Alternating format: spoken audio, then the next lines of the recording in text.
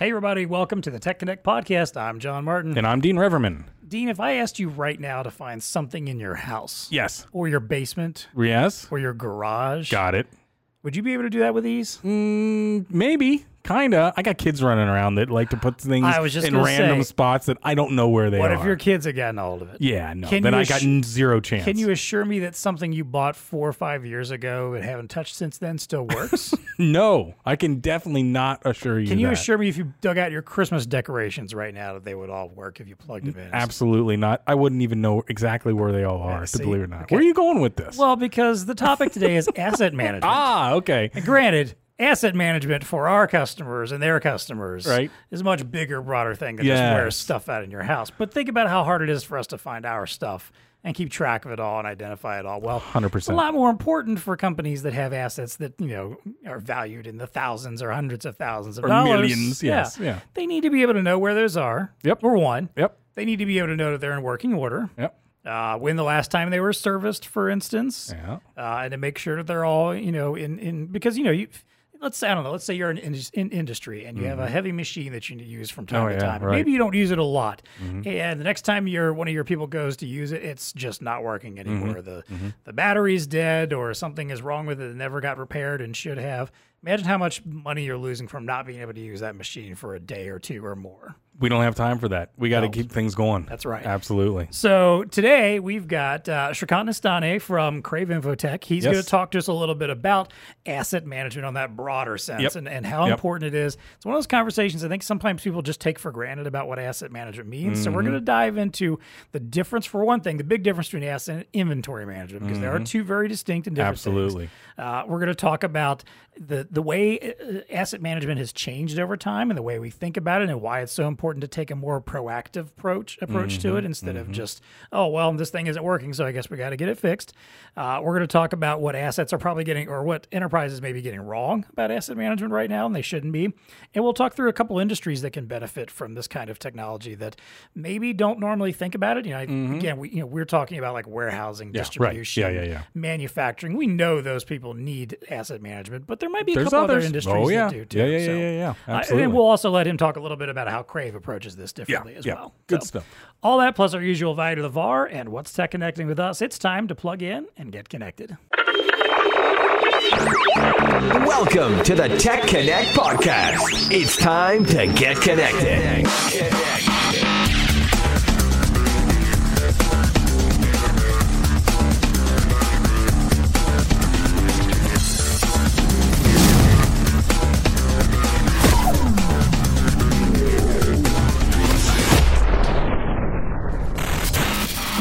All right, as I mentioned, our guest today, Shrikant Nastane, he is the founder and solution architect for Crave Infotech. I love lately we've had a string of people who are the actual, they're the people that are there at the beginning. Absolutely. The founders, the co-founders. I love that. These are the subject matter experts that matter, right? Exactly, because clearly they're smarter than we ever will be.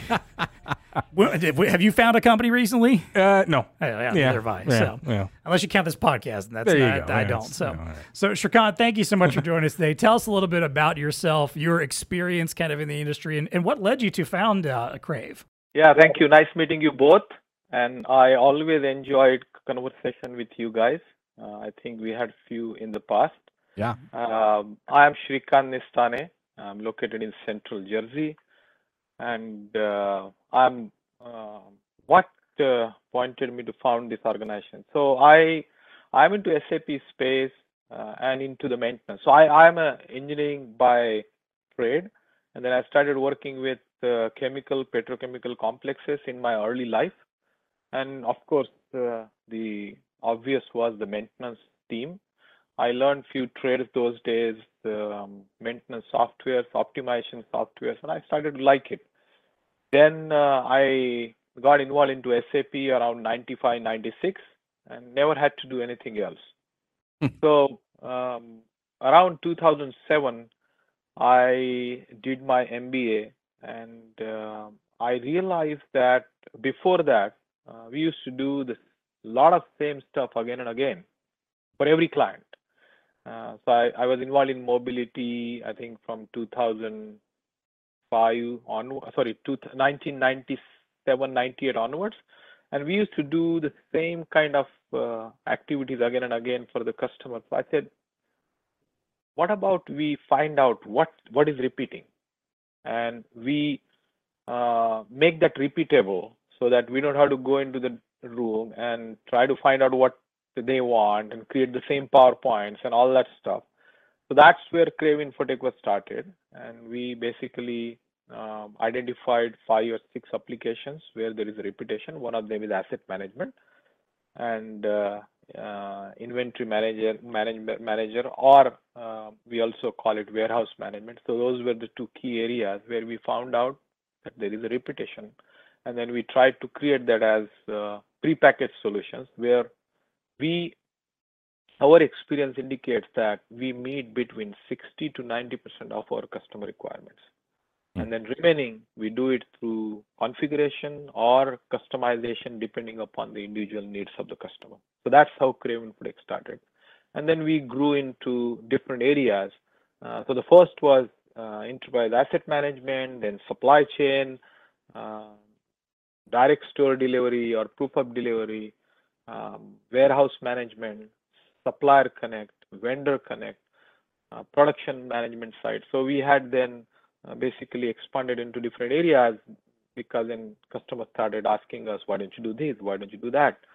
And it just expanded the portfolio. So now today we have around 50 IPs in different areas, which we were able to create to help our customers. But top one is definitely asset management.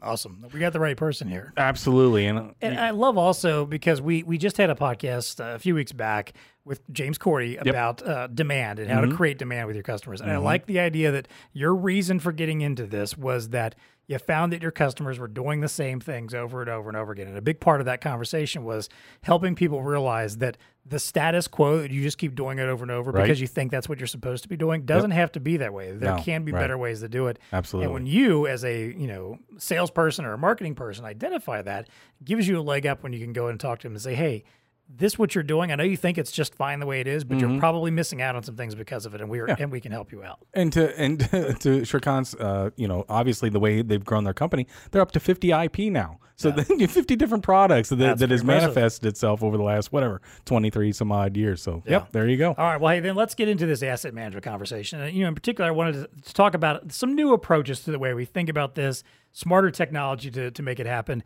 And again, I think the starting point is, I think a lot of people, when they think of asset management, equate it with inventory management. That, an asset is a thing, and I'm just trying to keep track of where it's at. Where it is in my facility or who's using it now. And I know that's a part of it, but asset management is about much more than that. At least modern asset management is. So, Shrikant, can you explain the difference to us a little bit more and why modern asset management is an entirely different thing from just knowing where your stuff is? Great question. So people do use this term interchangeably, and I'm going to go into even the details within the asset management, how it is used differently. So let's first talk about asset and inventory. So the way the definition, by definition, inventory is within the warehouse and the asset is within the plant. Asset is something which is operational, which is used in producing something, which is in production environment. That's asset. Inventory is something which is used to keep the assets running. They lie in the warehouse. So that's kind of a layman English definition between asset and inventory.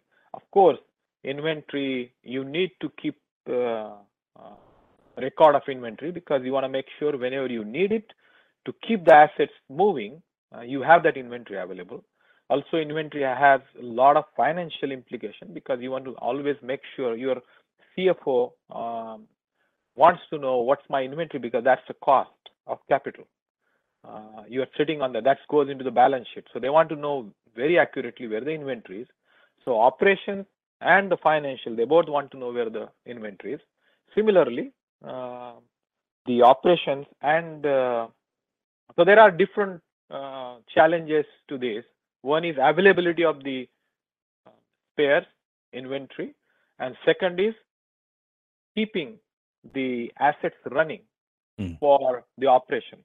So operations here is very worried about making sure that there is a higher uptime, lower downtime, and making sure that maintenance and the maintenance and the other people who help them to keep the health of the assets good, they are well equipped and available when they need it.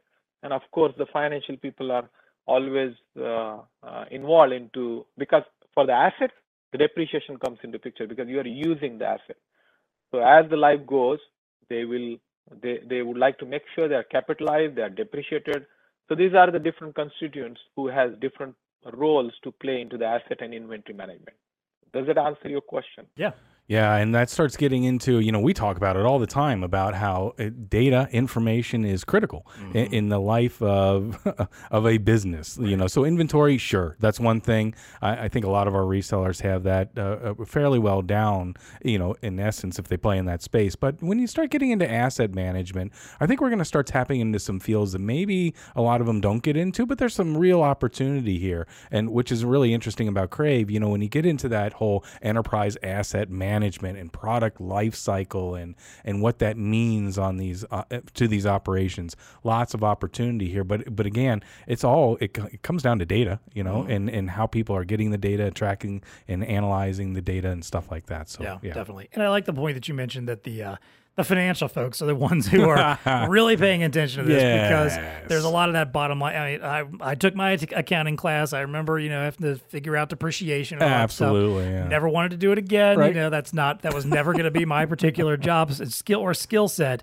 But I get that point, and I understand that, like, especially on that asset side of things, it means a whole different thing than just, sure, the stuff you create that you're making and selling or whatever. That's very important. Obviously, that's your profits for your company. Yeah. But man, keeping track of those assets that you're using on a daily basis and making sure that, because if your asset that makes this thing that you need to sell in order to make money is for any reason not working for any amount of time, then all that other steps in that chain are out the window, and suddenly those margins are dropping pretty damn quickly after that. Yep. And a little bit of a tweak on what Shrikant said, because I also, in my mind, I also put into here some things that are maybe outside of the plant, but still assets that need to be managed. Right. I mean, as you know, John, we work with a lot of companies that are into, so law enforcement and tracking those assets.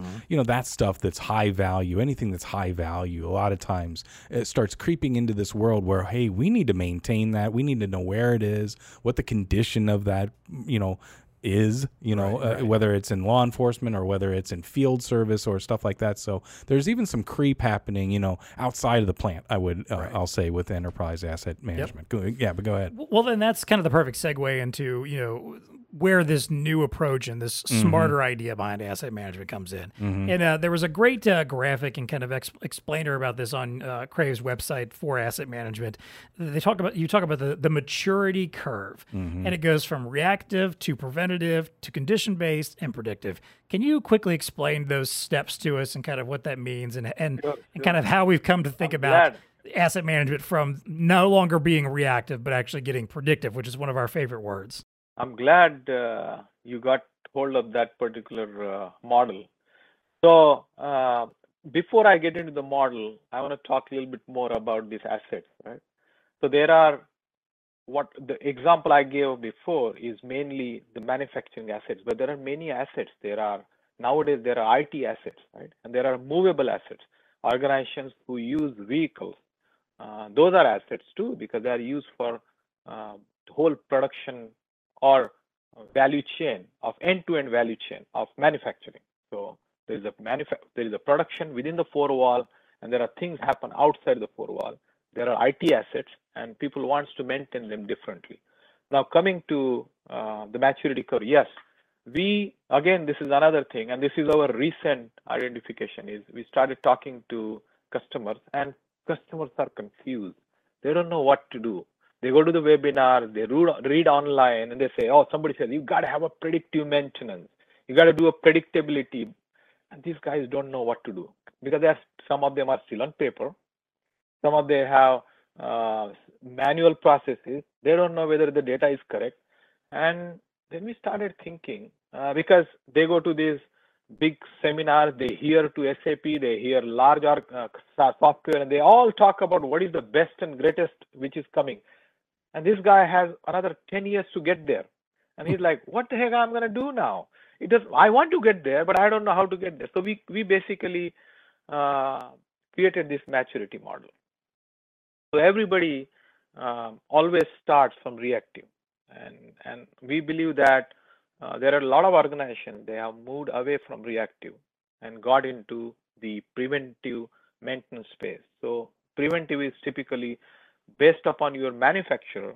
There are always recommendations saying your vehicle should be maintained every 5,000 miles, 3,000 miles, or 3 months, depends upon the vehicle.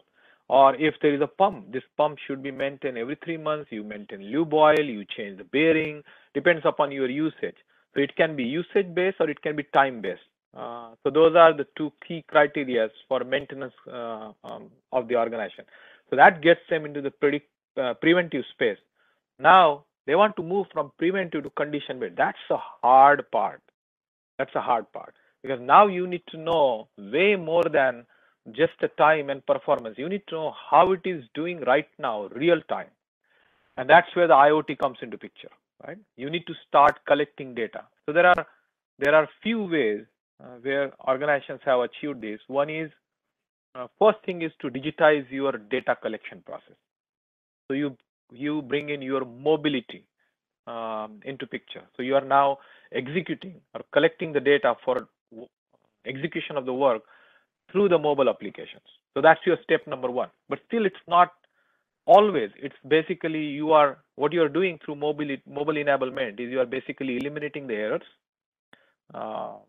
at the source. You are collecting the data real time, but still it is not always. And that's where the IoT comes into picture.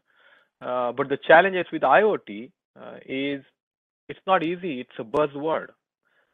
You have plant, and IoT says you replace your measuring devices, your temperature gauges, pressure gauges, level gauges. It's not easy. It's the hardest part. So it's easier for newer plants or anybody who is going for retrofit, but for existing plants, it's very difficult. It's costly. It's a downtime, and there are so many things involved. So that's where people hit the wall, and now organizations have started doing this. Then they started identifying what is most critical for me.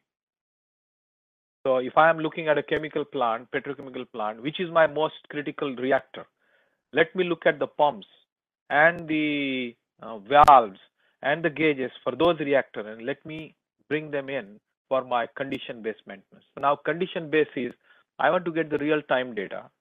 Now that can be two ways. You just bring in all the data and do the analysis and the decision-making process somewhere else, or they call edge processing. So you do the processing locally at the source itself, and then that will send the details based upon the threshold we set. So now you are using lesser bandwidth, making more decisions locally, and once those trigger comes, you are utilizing them to find out what's the condition and how can I use that better. And those conditions now goes into the predictive. Now the predictive is of course the best, but the problem is predictive needs good data, quality information. And you can have, there are so many predictive algorithms available, but if you don't have quality data, it's a garbage in, garbage out. That prediction has less importance, or it's not going to be effective. So you have to create those stages and create that journey so that when you get to the predictability, you have everything what you needed, and it works the way it should be. So that's how we define this maturity curve. Now, how does this help? So we work with our customers. We held couple sessions, identify where they are, and then we start mapping what kind of tools they will need to go from a reactive to the predictive through this journey, and give them that comfort that, you know what, this is the time you are going to need, and if you do this way, you will be there and successful. That's a real world example of how IoT is being used in the marketplace, right? I mean, you hear a lot about it, but Shrikant's obviously elbows deep into dealing with that when you get into the condition base. Because you're right, Shrikant.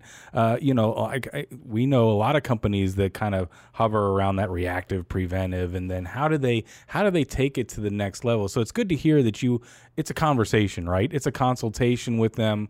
It's understanding their business. Maybe they can't put sensors everywhere throughout throughout the manufacturing process or on every asset that they want to maintain. Maybe it's a conversation about the most critical, mission critical parts and stuff like that. But still, it's that conversation. It's a consultation to get there along the way. So yeah, pretty neat. I love also that you're focused kind of on that you're acknowledging this idea of the baby steps. That it's not as simple as just flip a switch. We go from just reactive to predictive tomorrow. Like it's never that easy. And there's very few businesses or industries that can just do that overnight. Yeah. We had Justin from StayLinked on a couple of months back. We were talking about warehousing and when we kind of uncovered this idea that most warehouses are ridiculously far behind in their technology and their innovation. And the biggest part of the reason there is simply that it is not simple to just make those switches overnight. If you're a vital part of a supply chain and you're always moving product or creating product, whatever it is, if you turn off for any amount of time to try to update and upgrade systems, that is valuable time and money that is lost that you need to be in operation. So it's not that easy to just make that shift and that pivot overnight. So I appreciate that you guys look at that and created that idea of like, hey, let's get you from where you are to the next step up and keep moving along. And then again, more importantly, to your point, once you start collecting that data, you can't just make a decision overnight about what that's going to do. That again, you've got to have that quality data. You've got to understand what it means to you and to your business before you can actually build some kind of predictive model out of it. So I love that. And it's got to be quality data. So Shrikant, are you developing relationships with sensor manufacturers and stuff like that? Because I can imagine almost every use case that you walk into, as you said earlier, maybe your product gets some 60 to 90% of the way there, but there's always that 10+% that's customized. Are you starting to, obviously in the IoT world, you're getting more and more involved in all these different sensors and stuff like that. So what's that looking like for you from your perspective? Excellent question. So of course, in the IoT space, there is no standard, one standard. Yeah. So it's all communication, right? It's data communication. There are many standards. There are a lot of efforts being made to standardize them. Of course, we are not into a space where we develop the connections with the IoT devices because that's a whole new world out there. But there are organizations who develop those plugins, and we have partnered with them, and they basically provide the integration bus, and then manufacturers integrate with them, and we bring that data into the maintenance world to make sure we use them effectively. So it's an evolving technology, evolving world. There are established. See, we were talking about how the customers has difficulty transforming. The same thing is for the manufacturers. The large players like Honeywell, Rockwell, and these are large players and Siemens, they manufacture these devices. They have a hard time identifying the right technology because they cannot just switch everything. They have 90% customers using the old devices, and they just cannot go on new device and say, we are not going to supply you. That just doesn't work. And technology is changing every day. So they are all monitoring this closely, but there are options available now. It has come a long way. There are options available whereby, and we partner with those few organizations. There are some organizations who have now started to provide like a top-up devices. They go on top of the existing devices, get the data from there. So you have your existing setup working well, and on top of that, you get something which is going to pull the data and meet your needs. But again, it's a process. It needs to be identified. There can be a disruption into the process, and that needs to be factored into when you make those changes. I imagine the partnerships that you're forming, continue to evolve based on that and the new use cases that come into you. I'm sure it's a fascinating world there. Yeah, definitely. Especially when you're confronted with where you were going. And this is a statistic off of the Crave Infotech site. 43.9% of facility managers are still tracking using Microsoft Excel spreadsheets. It's like, oh my Lord, that many people are always still so painful to us when we tracking maintenance and things like that in Excel. Oh my gosh. Yeah. That's tough. That's painful. Tough. So then, and obviously that would be one of the things that I'm sure that you see when you work with customers where you go, okay, well, let's start off by fixing that, because if you're still using a spreadsheet or paper and pen in some way, there's obviously an issue. But, when you are talking to various enterprises and potential customers about their asset management, what are some things that you're typically seeing that they're doing wrong, where you immediately think, okay, there's definitely a better way you could be approaching this to get smarter about asset management? What do you find there? So one thing is, as I mentioned earlier, is their assumption about how fast they can move through this maturity curve. That's definitely. Second thing is, people do get misled by a lot of information available into the open space these days. Everybody wants to get to the 99 yard without running through it. And so that's one part. The second part is how they identify or how they calculate or define their ROI calculations, because every change has to have some ROI calculation involved. That's what the bean counters are looking for. So sometimes people can get misled or carried away with any changes which has higher benefit from the user experience or faster response than the increase in equipment uptime, reduction in the downtime, increasing range time. I think they need to find out what is most important for them and what's going to give them the most benefit. There can be an application which may not be the best looking, but if it has capabilities to help them to reduce the downtime, increase the equipment uptime, and increase the range time, I think that should be more acceptable. Another thing is, of course, the technology is changing so fast. When you look at the mobility, the Android releases version almost every 6 months, and after 3 releases, the earlier version is no longer supported. So every 2 years, because you are basically vulnerable to what is going on outside.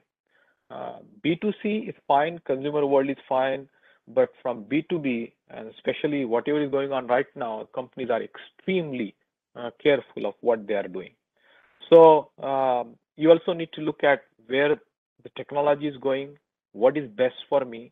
There are still people who think that the Windows is secure than Android, which is not true. Unfortunately, the data suggests otherwise. And I have seen large organizations which are still thinking that Windows is better. I think they need to go behind the curtains, or come out of the curtains and see what's actually right for them. So coming to, again, they need to identify where they are on the maturity curve and see what kind of tools or change into the process will help them. There is one more big differentiator between any other processes and maintenance is, if you look at the finance, there are standards. There are standards which defines how the balance sheet should be defined, how the P&L should be defined, what is meant by GL account, what is meant by cost center. There is no standard for maintenance. There is no standard. If you have union, you have a different standard. If you don't have a union, you have a different standard. There is no regulatory body. There are only few organizations or industries, like oil and gas has some regulation, chemical has few regulation, probably life sciences has a little bit more regulation, because they are regulated, their cost is regulated, and regulators expect them to do certain way. But otherwise, there is no maintenance standard. So people want to do the way they want, what is most suitable for them. And another thing with the maintenance is the people who are involved in maintenance are typically considered to be less computer savvy. And so they need solutions which will help them to bridge this gap. At the same time, they should be able to do what they need to do and be efficient at keeping these assets healthy. At the same time, empower them through the digital transformation so that they are not bogged down. And that balance needs to be, it's difficult to get that balance right. And that's where sometimes organizations fail. So change management people understanding organizational needs and which people they have, and the technology, I think it's important to bring this all together at the right stage of the maturity curve. Yeah, that's really good. And, another thing that I'll lump on there is, because it's in the maturity, is the predictiveness, right? I think a lot of companies get that wrong, or enterprises get wrong in the whole asset management cycle, if you will. It's predicting the lifetime of a product, or the cycle management of that particular product is generally not something that's scrutinized from an analytical standpoint, like it can be. And then also, they don't put business practices around that. So, or configuring the IT and the business information systems around the results of that analysis, right? I mean, having the data is one thing. Yes, we want to make sure it's good data as well, but you have to also put in business practices that react to that, and that's the whole predictive model that I think a lot of companies are going to be striving towards. So lots of good information there. Yeah, definitely. Yeah. And I like also the aspect of the idea that there's not much regulation around a lot of this, right? They're just, it reminded me of just thinking like, okay, think of like your car. Mm-hmm. The manufacturer will give you the book and provide all this information about when you should get regularly scheduled maintenance. Yep. But at the end of the day, that's on you. It is. No one makes you do that, even though it might not be a bad idea, because maybe there could be fewer accidents, or less gas consumption, and I mean, there's a lot of benefits that could come from if everybody actually got their cars maintenanced on a regular schedule and did what was supposed to be done. Yeah. So I mean, I would think that's even more important then in these particular worlds. Well, Shrikant, you briefly mentioned life sciences, and there is some regulatory aspects there, and that also kind of brings us into this idea that there are some industries out there that, again, we talk a lot about, heavy industry, manufacturing, warehousing, distribution, supply chain. I think that's the stuff we always tend to think about when it comes to asset management. But there are other industries that can benefit from smarter asset management practices. Two in particular I saw on your site I want you to kind of riff a little bit on is life sciences for one, education is another one. And then let us know, are there any other industries out there do you think could get smarter with their asset management practices and change their business in some way that they aren't already? So let's talk about these two first. So of course, life sciences is highly regulated. It's regulated by FDA. They want them to be maintained in a certain way. And asset health is very important. But this is mostly the plant assets, right? These are the assets within the plant, which help to get the manufacturing right, quality right. So the asset management definitely is very important for them. Traditionally, it is done manually.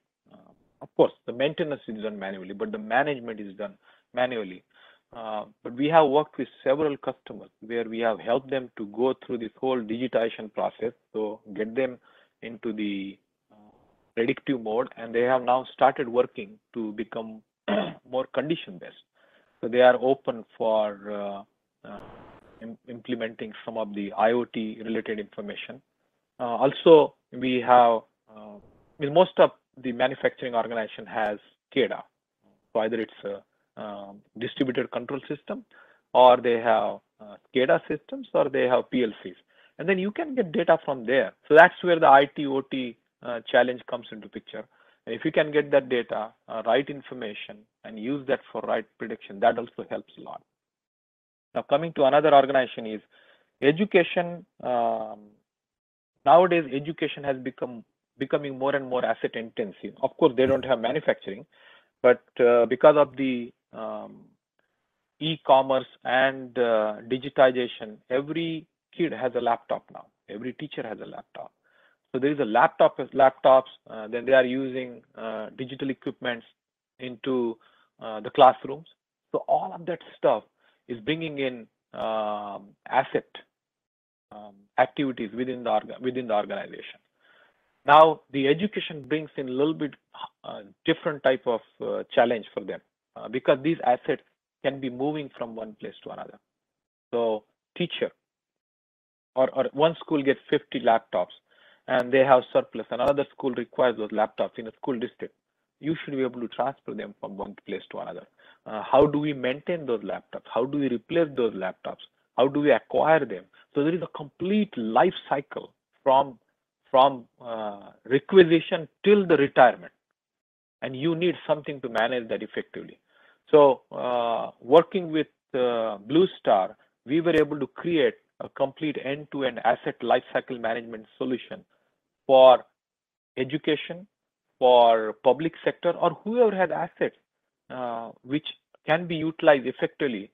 There is a workflow process whereby one party can request for assets to be transferred or maintained, another party can accept that request, so you have complete paper trail, proper workflow, and then those assets can be transferred from one place to another by internal or external people, and there is a sign-off process, proof of delivery, all of that stuff is included into that whole, and that of course integrates with any ERP you might have.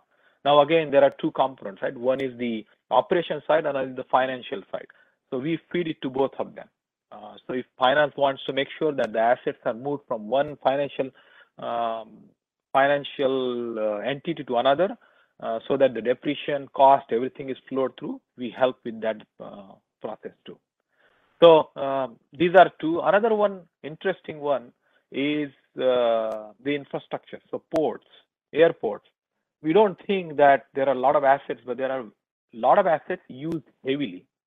We look at the airport, the escalators, the elevators, the baggage area. There are so many assets, and they are probably used more frequently than any other manufacturing industry. And those assets need very specialized maintenance because human being is involved into that. Can you imagine an escalator is failing and something goes bad and people lose their legs or arms or something? It has more higher cost compared to even the manufacturing. And those assets need very specialized maintenance. And that's where actually the condition monitoring and the predictive maintenance is becoming more and more helpful in those assets to predict, oh, this escalator has ran for 80 hours and this is into the heavy duty area, this needs more maintenance, or the baggage area. So that is another thing I found very interesting from the asset maintenance perspective. Yeah, absolutely. And I'll throw another thing out there, another concept that we're seeing a lot in the industry is anything as a service, right? So you mentioned any of these industries, education, life sciences, airport maintenance, things like that. A lot of companies are becoming as a service type of models. And so having an understanding of how assets, not inventory, but how assets are managed in some of the life cycle and stuff like that, I think it's really important for solution providers to do that. By the way, there might even be some angles here to augment your business by providing that as a service, maintenance as a service to some of these entities too, that where you're providing that monitoring type of service for it as well. But really interesting stuff that's happening in this space. Yeah. I agree. I like the education one in particular because I feel like there's a nice opportunity there based on what's changed in education just over the last year. Oh, yeah. Distance learning became a big thing. And granted, I know we're making every effort to get kids back in school this particular fall. But, we also know that now that, hey, snow days don't necessarily need to be a thing anymore because the kids can take a laptop home with them and get their work done there. Colleges and universities, I imagine you're going to see a lot more of them offering distance programs as a way to attract students from across around the country, not just the traditional ones that have always been doing it. And again, it's a lot of assets then that are going to have to be, tracked and maintained. Oh, absolutely. Those for students. Yeah. So the need is there. Exactly. Good one there. Shrikant, let's wrap this up then by talking a little bit more. Along the way, we've talked a lot about what Crave does and kind of where you fit into to asset management. But is there anything else you want to add about how you approach asset management differently than other companies, or the way, we kind of talked about it earlier. You can go Google asset management and find billions of different, companies that are out there that want to offer you their ideas for asset management. Yeah, exactly. Yeah, the heavy air quotes there. But tell us what you do differently, because you guys are obviously kind of at the top of the game when it comes to this. Yeah, so I think I alluded to into the earlier conversation a few times. How we approach differently is we have created this asset management maturity curve, and that maturity curve helps us to have meaningful conversation with our customers and help them to identify where they are. It's very important to have a realization of where they are, because a lot of times customers don't know where they are. They think they are doing good, but once you start looking out, or somebody thinks there is a lot of opportunity to do more, and they might be at the top of the game. It's very important for them to help them to realize where they are, and then identifying the right tools for them to take them to the next level. So those two, I think, from the realization and mapping where they need to be and how they can go to the next level. Second is we are not only serving to the operations team, but we also keep an eye on the financials. So we are helping both the key constituents within the organization, actually three. So financial, operations, and the maintenance, and making sure that their interests are served, which helps organization to ensure that their financial benefits are higher and better compared to just looking at the maintenance or the operation. So that's kind of a key area. And from the applications perspective, of course, we revolve around SAP, and then we have several solutions into this space, which include solution for a technician, solution for operations guy to report whenever there are problems, solution for a planner or scheduler to make sure they schedule the work on the go, and solution for people who are supposed to look at the maintenance cost and approve and provide approvals wherever they're needed. So we have kind of a spectrum of applications which help customers to do all this on the go and complement to whatever they might have existing right now.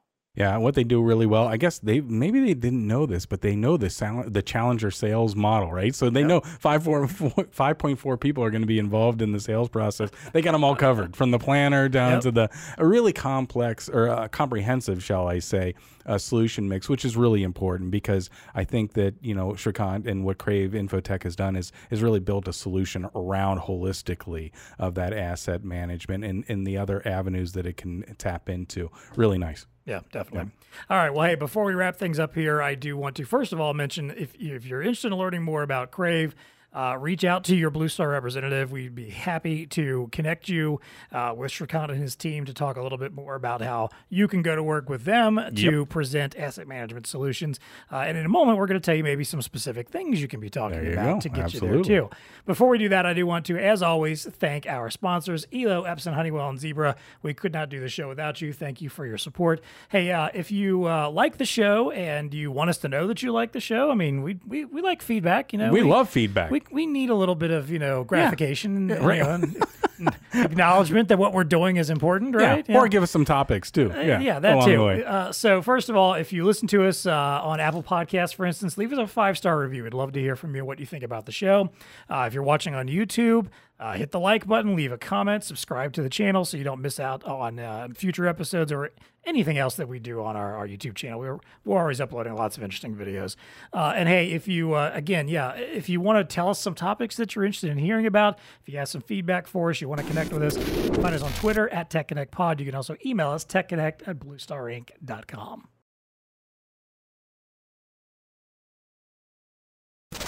All right, so let's wrap up with our recurring segments. First off, the value of the VAR. Yep. And in this particular one, as I hinted earlier, I want to give our VARs kind of some talking points as they're going out there. And if they're figuring out, hey, I'd love to partner with Crave, but I don't know where to start with my customers. So, Shrikant, can you maybe give us some talking points that our VARs could be taking to their customers that maybe they think, I'm good with asset management. I know what I'm doing. We're fine with it. Meanwhile, they're scrawling stuff on paper, typing one finger at a time into Excel spreadsheets or something. And we know that they can do better. So what kind of questions should they be asking? What should they be paying attention to as they go out and work with their customers to maybe lead them to a strong asset management conversation? No, excellent question. Actually, VARs have much... lot of, I'll say, power to influence the customers because they are in touch with them regularly. They are using hardware for hardware, printer, mobile, tablets, or whatever the. And a lot of time, the VARs communicate with the business community more than the IT because they have to interact with them very often. I think it will be important to talk to them about where they are, right? What are their goals from the asset management? I mean, of course, it starts from the challenges Sometimes people will come forward and say, you know what, we want to achieve higher digital transformation or higher efficiency, and or we want to have something which will help us to track our assets. I mean, there are many. Now we are going one step further. It's just not tracking asset is not only about maintaining the maintenance of it, but now we are talking about the barcode enablement, RFID enablement, so that you can even go further and reduce the errors at the source, minimize the errors at the source. So I think VARs can talk to the customers about, from the asset perspective, how they manage assets. Do they have any digital transformation opportunities, and where do they think they are, and if there are any opportunities from helping them to do better in the asset management for higher ROI. I think that will be a good talking point for them and understanding more about their asset management strategy. That's it. That's it. Asset managers are looking to optimize, right? They're challenged with optimizing the workflow. So I would walk in with a very, very simple question. How's it going with the digitizing of your asset management cycle, right? And just let them talk. If they stare at you blankly for a second, exactly. Digitizing? What? Oh, we got a long conversation to have. But in all seriousness, I mean, that'll start probing into where they are in that cycle. Yeah, if they don't understand that, they're still on paper or whatnot. Okay, but hopefully, there's some move towards that, and then you can start diving in a little bit more on periodic reviews of equipment and stuff like that, and workflows, and trying to customize that. All can be had through the digitization process. So that's the question that I would ask, and I think that starts opening up the doors to opportunities and where they may lay. I agree. The other thing I would add there is, since we've kind of referenced the challenger customer and what we've learned about B2B buying groups, and how there are a lot of potential influencers or people that might have a say in that you don't maybe realize ahead of time. We've referenced it a few times throughout this, that the folks in finance, they're the ones that are probably seeing some of the pain more than anybody else. I mean, the people on the front lines, that deal with these assets, and especially have to deal with it if there is an issue with the asset at an inconvenient time. Mm-hmm. But I think, maybe if you've got a contact, in the boardroom, or if you know the CFO or somebody in the finance department higher up, that you can ask them about, like, hey, what is it looking like on the books with your assets? Is those depreciation rates higher than you expected? Or do you find yourself having to, spend more money than you expected to on maintenance, on replacements, on repairs? What's going on there? Oh, you don't have that information? You're not digitizing? Exactly. Yeah, right. That's exactly. So that could be just one more person that maybe you're not getting in where you think you want to get in, but you've got another person maybe. There's another question which can be simpler. Sorry to interrupt you. Yeah, no, sure. I missed this one. They can ask, what is your spread of percentage of your maintenance between preventive, reactive, and corrective maintenance? That will give you an indication where they are. Mm-hmm. They should be, ideally, they should be 20% reactive, 40% preventive, and 40% corrective. If they are off, if their percentage of reactive is higher, that means they need help. I think that will be the first indication for them to find out what's the percentage spread of their different maintenance processes. There you go. That was a really good split. 40. That's your takeaway right there. What you don't want is we're all reactive. Oh boy. Like, well, when it breaks, we fix it. Good one. All right, then, hey, let's wrap up with What's Tech Connecting with You. This is where we talk about something in the world of technology, science, innovation that has caught our eye, something maybe we're playing with, a gadget or something, whatever's kind of got our attention right now. Shrikant, I'll start with you. What's Tech Connecting with You right now? Yeah, I think a couple of areas. One is the self-driving vehicle. I think that's going to be a game changer. Of course, it's in one specific industry segment, right? It's going to be game changer. I think it's going to transform how the logistics operate today. We have so many restrictions, right? Driver can only drive so many hours. You got to take a break. You have many dynamics involved into that. I think driverless vehicle will change the logistics industry and transporting goods from one place to another. So that's one thing I think it's a big change.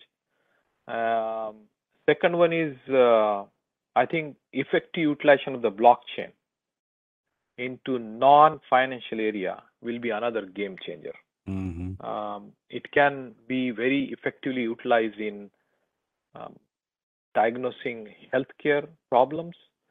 Like if you know where this milk is coming from, when you give it to a little baby into the neonatal ward, you should know what's the characteristics of the milk. I think it will help a lot.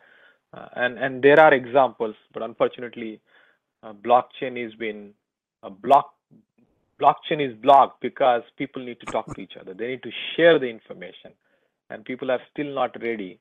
A lot of organization thinks that sharing the information is going to take away their IP or create a problem from competitiveness. And I think slowly it will go away.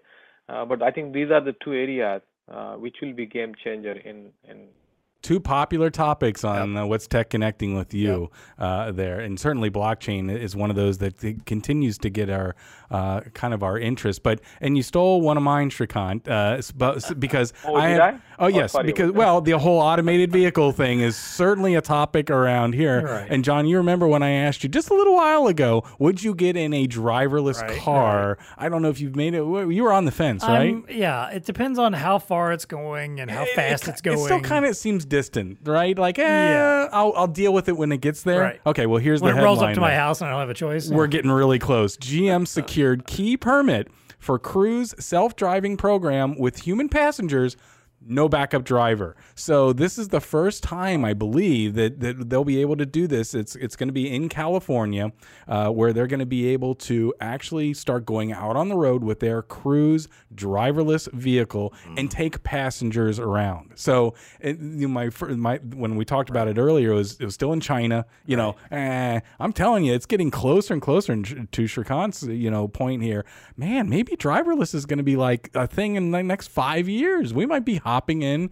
driverless cars and going around. It's certainly in populations like dense, whatever, in urban areas. I can see it becoming an urban thing. Yeah, definitely. I think that's probably a lot of where it'll start. And I could see it for, I don't know, like any kind of sprawling area, like let's say like a World's Fair type situation or something, where you've got, the Olympics is going on right now. Yeah. Imagine how convenient that would be for, Olympic athletes to be able to just hop into a driverless vehicle and get taken to where they're supposed to go. I could see that. Some practicality there. Yeah, Shrikant, I don't know on the logistics side. And remember that trucking company that was just in the news? That news? Guy just got, I think he just went to court over that recently because it popped up in the news again. Was that an autonomous vehicle or just an electric vehicle? They claimed, or was it both? It was. I think it was.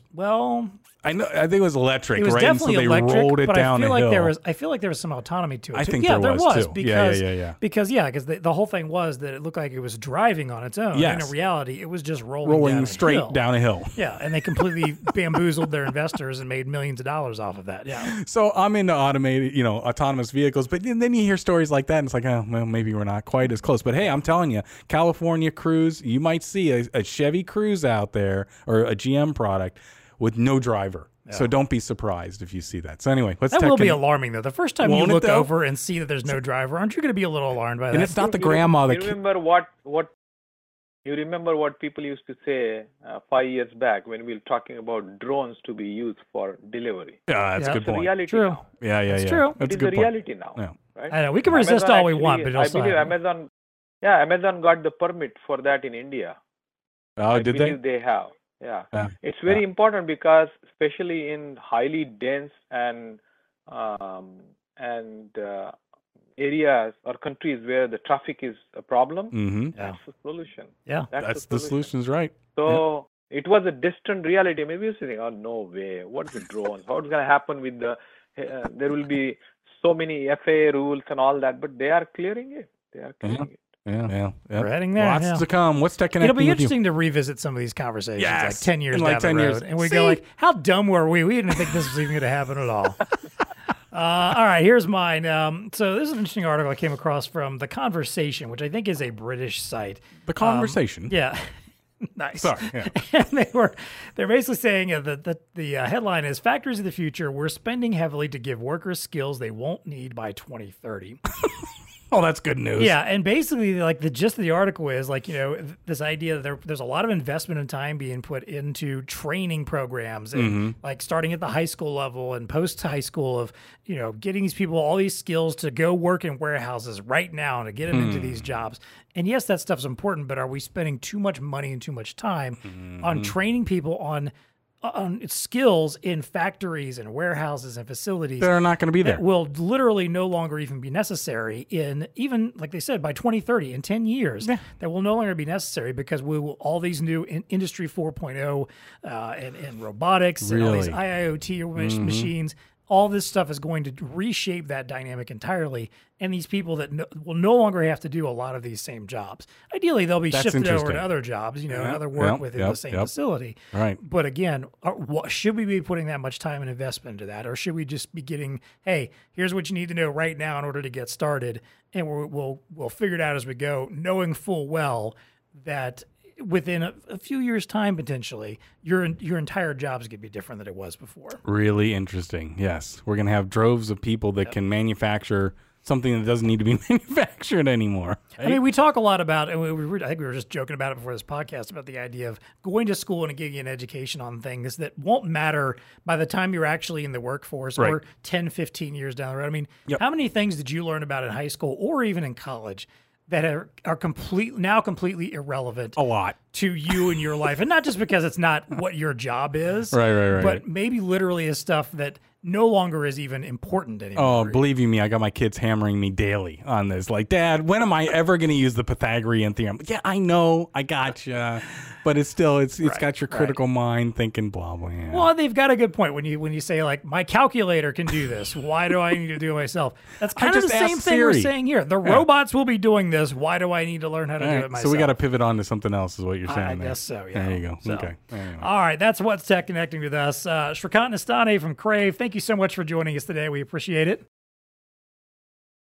Thank you very much. Pleasure was mine. Nice talking to you both, and I hope this helps people and our customers and the VARs to help maintaining the assets more effectively and increase their lifespan. So thank you very much. There you go. Thank you. Think so. Well, then it is time for us to unplug. Until next time, go get your cars fixed. Follow some of those guidelines. Come on. Digitize your maintenance. Digitize your maintenance. There you go. There you go. And until next time, stay connected. Built with versatility in mind, Elo Edge Connect offers a wide assortment of peripheral options for your digital display. Whether for endless aisle, self-order, or collaboration, you can seamlessly attach up to 4 peripherals to the touchscreen edge with flexibility to add, remove, or change later as needed. Options include barcode scanners, EMV cradle, customer-facing display, webcam, and more. To learn more, visit Elo's microsite on BlueStarInc.com or contact your Bluestar account manager. Powerful printing should be easy, and that's what you get from Zebra's newest advanced desktop printers, the ZD421 and ZD621. Offering direct thermal and thermal transfer models, these printers build on Zebra's proven and popular past for flexible, secure printing in a variety of industries. Ribbon cartridge, RFID, wireless kit, peeler cutter, full shift battery, touchscreen, these are just some of the features and options available to customize for any need. With a 2-year warranty and robust service options to maximize uptime, the new ZD series is designed to last. To learn more, check out the link in the show notes or contact your Bluestar representative.